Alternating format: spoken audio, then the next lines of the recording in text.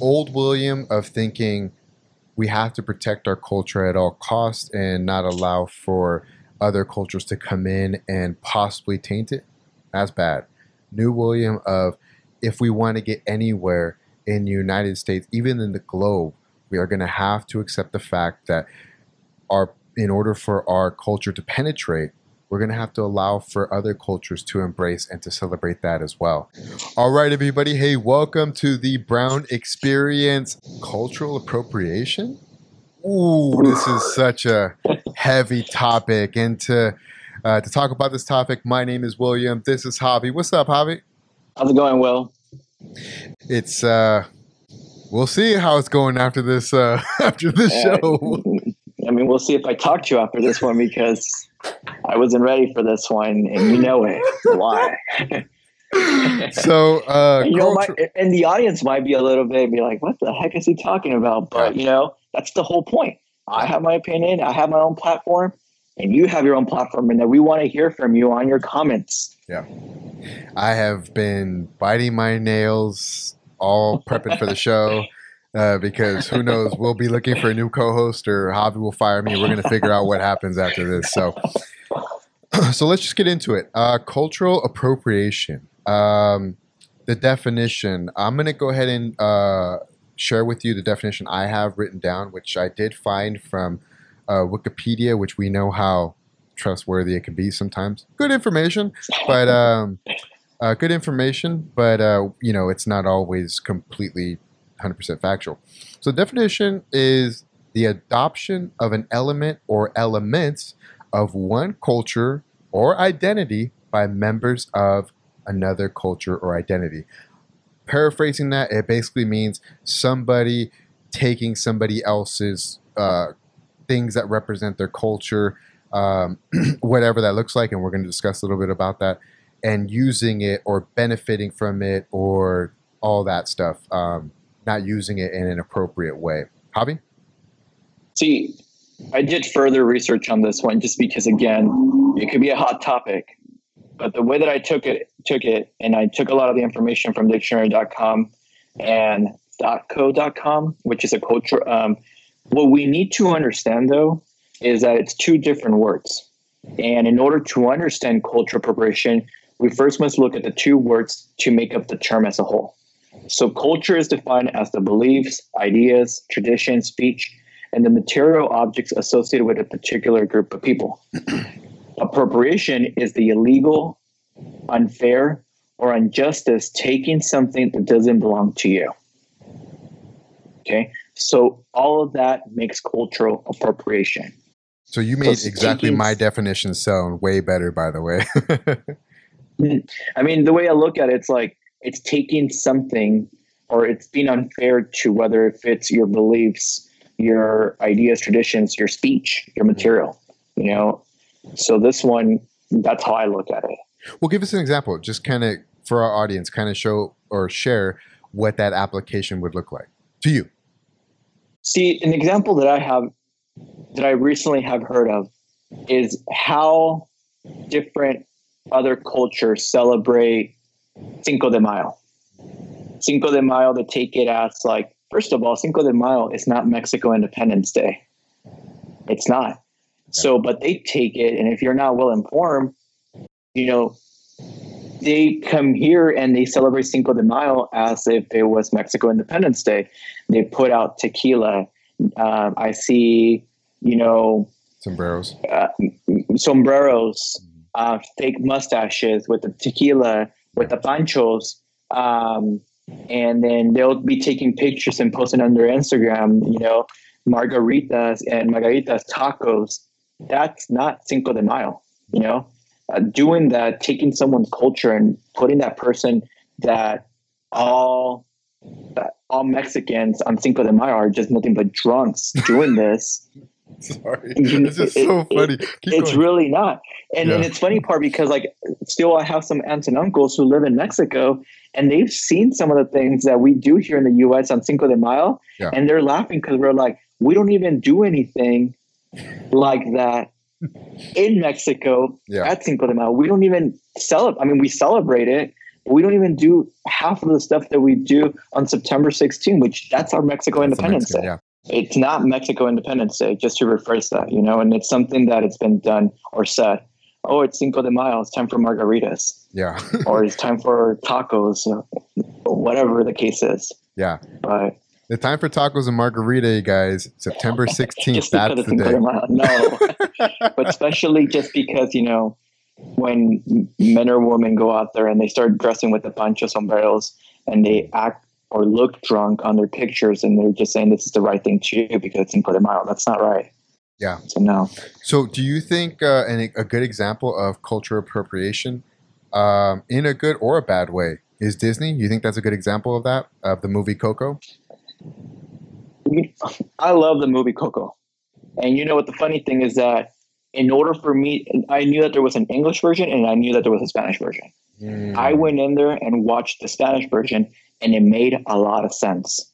Everything about it, I didn't even think that it was Disney who made this movie. I just felt that it was a real traditional, whether if it, they took a lot of the, stuff from Mexico, but I felt that it was an original piece. When I watched it in English, though, it was interesting because some of the language, it could have been taken out. It was. I agree with you on that part. And it just really depends. Spanish, no. English, yes. So, question in regards to that. So, you wouldn't say that cultural appropriation or this subject here is another organization, another company that's not either based in Latin America or has Latin American representation taking something from Latin America? You wouldn't call that cultural appropriation. You would call somebody who is not of Latin culture using Latin culture in a negative and possibly even a derogatory way, right? No, I think Disney did right with the movie Coco. Yeah. I don't think they took anything wrong, from that movie Coco. I think everything about it stayed within the culture components, of being Latin America. They were celebrating the Day of the Dead. And it's not just celebrated in Mexico, it's celebrated in many parts of the world with Latin Americans. So they did the right thing. They didn't take that away. Yeah. They didn't say where this was or anything like that. So no. Got it. So, to me, and I guess I might be wrong, but see, the application that I see here is, again, from Wikipedia, the application definition is this can be controversial when members of a dominant culture appropriate from disadvantaged minority culture. So the way that I see that is I see a corporation that was not founded by Latins, that doesn't have much Latin representation within the company. They might have had advisors. That's fine. You can have advisors, but how are you going to tell a story, right, about a culture in which you have very little representation, especially at the top of your organization? Basically, what I'm trying to say, if you want to get it in layman's terms, is that you're profiting off of our culture without even having representation at your company. What do you think about that? Do you think that's a misuse of the term? I'm looking it up right now. The interesting part is that the producer of the movie Coco was Darla K. Anderson. Okay. Who's filmed many other movies. She's an American writer, she's won many different awards, but why wasn't the producer Hispanic? Why wasn't the producer Latin American? Maybe she was the one who came with the idea. Yeah. So I think, no. Got it. Yeah, no, I think... So you're kind of going into the way that, let me ask you a question. What is your take? Because you consider yourself Chicano. So just because you're Chicano, you cannot go out there in your community and put up a Chinese restaurant? Well, let me revisit the Coco thing. I think Disney did a wonderful job. I watched it. I thought it was amazing. I guess the issue that I have with it is that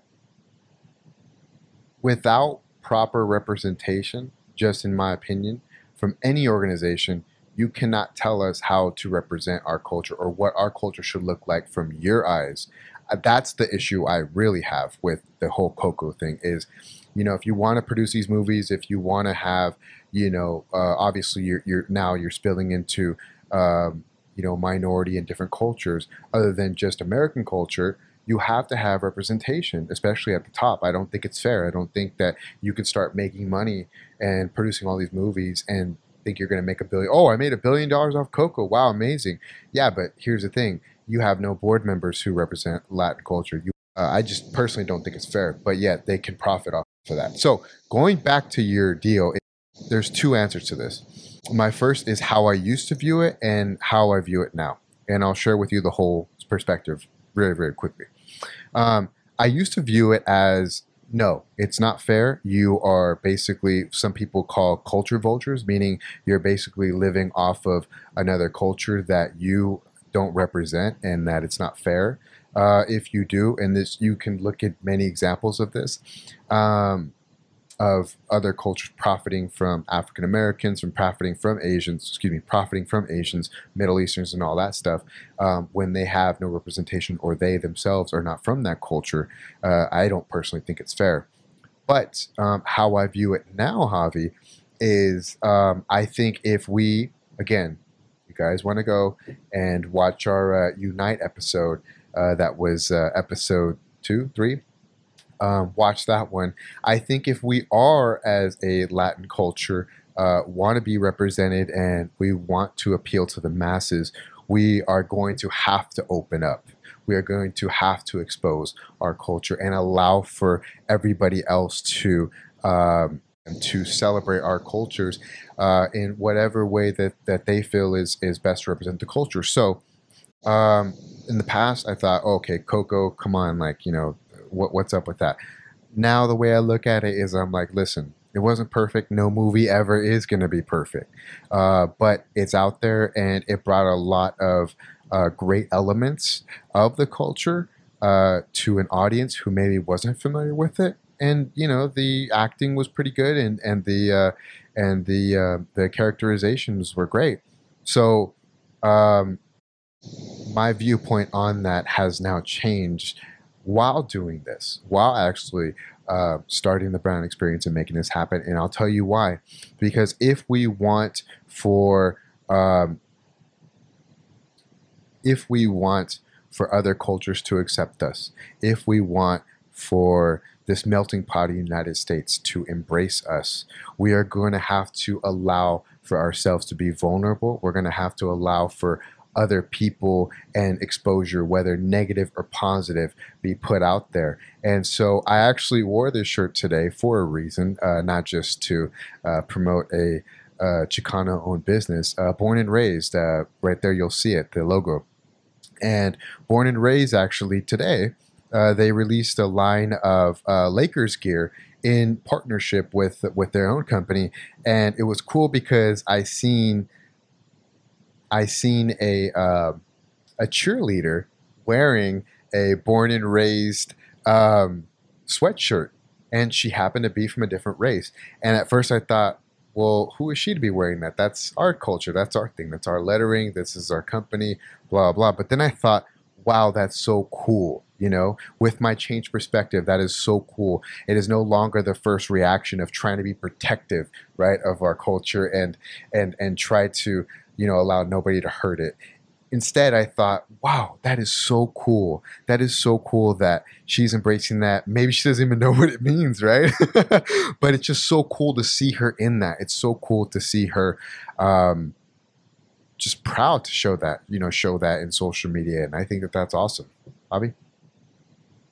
I mean, to me, the way that I look at it, it's like, as long as you're not disrespecting an individual's culture, more power to you. If you want to go ahead and start a business that you're very passionate about, and I'm going to go ahead and bring cuisine, let's say that I'm very passionate about Italian, I'm very passionate about Chinese food, and I know it. I want to run a business, it should be more power to me, as long as I'm not disrespecting the culture itself, or the people or the foods or anything like that. There shouldn't be no problem to it. Totally. And it takes it back, and I'm going to take it back. So one of the other examples that I wanted to go ahead and discuss today before we end this platform, it's, for example, American football. Everyone knows what the Super Bowl is. Okay. Everyone knows it being as an American sport. But what happens, at the Super Bowl, it's a halftime show. This year, we had two powerful Latinas being the stage presence, and they were the talk. They were the talk for at least a whole month. Yeah. And they're still being talked. They won some of the awards because of that show. But many Americans who identify themselves as white, they felt that it wasn't right for them to come out the way they did because they're Latinas, But I felt that a lot of the things that they did express themselves as Latina women. That's my thought. And that's beautiful. And I think, so to summarize my point is old William of thinking we have to protect our culture at all costs and not allow for other cultures to come in and possibly taint it. That's bad. New William of if we want to get anywhere in the United States, even in the globe, we are going to have to accept the fact that in order for our culture to penetrate, we're going to have to allow for other cultures to embrace and to celebrate that as well. Just like Javi said, though, respectfully do so. And I will respect you because, hey, I love sushi. I got introduced to sushi maybe like 5 years ago, and I love it. And I would never disrespect, whenever I go there, I look at, their display there and everything. I'm not going around with the plate, spinning it around, taking Instagram pictures and all that because I don't know what it is and I don't know what it represents, and I don't want to be disrespectful. So I think as long as you take that approach as well, you won't have any problems. And if you want to go back to the brown stereotype of us being spicy and fiery, you don't want any problems. And I want to go add to other, Will, like it's beauty or concept, here in the United States, I feel like there's more than one culture and we have to embrace every single culture. There's not one specific culture, one specific language that the United States have. Yeah, it's English. We know that. But what is really the United States culture? There's so many background and cultures that we have to adapt to all of them as long as we respect one another. That's all that matters. Yes. That's all that matters. Respect is huge. I mean, respect is huge, especially in the environment I came up in. It's like, you don't respect and you cross that line, you're going to get crossed and not in a good way. And so I think we have to embrace it. If we're accepting and inviting of other cultures and what they present to us, we have to be accepting and what they want to embrace and present to their culture as well. So I'm excited. I'm glad that I've kind of went through this whole Brown experience and created it because it's definitely changed my whole thought process and all that stuff when it comes to that. So that's our cultural appropriation show. If you agree with us, did we have the definition right of cultural appropriation? Are there some examples maybe where it's not done right in your life or your part of the country? Or do you not agree with other cultures representing yours? Let us know in the comments. Give us a like, subscribe. Let us know how you feel because this is your platform to speak. And we want to make sure that the culture is presented well, respectfully, and the right way. Javi, any final thoughts? No, I mean, I'm looking forward for some of the comments. I want to hear them. Don't stay quiet. This is your platform. We're doing this for all of you. We're not just here speaking. We're doing this because we want you to speak up. Okay? Yeah, absolutely. Absolutely. So thank you guys for watching. We'll catch you on the next episode. Bye.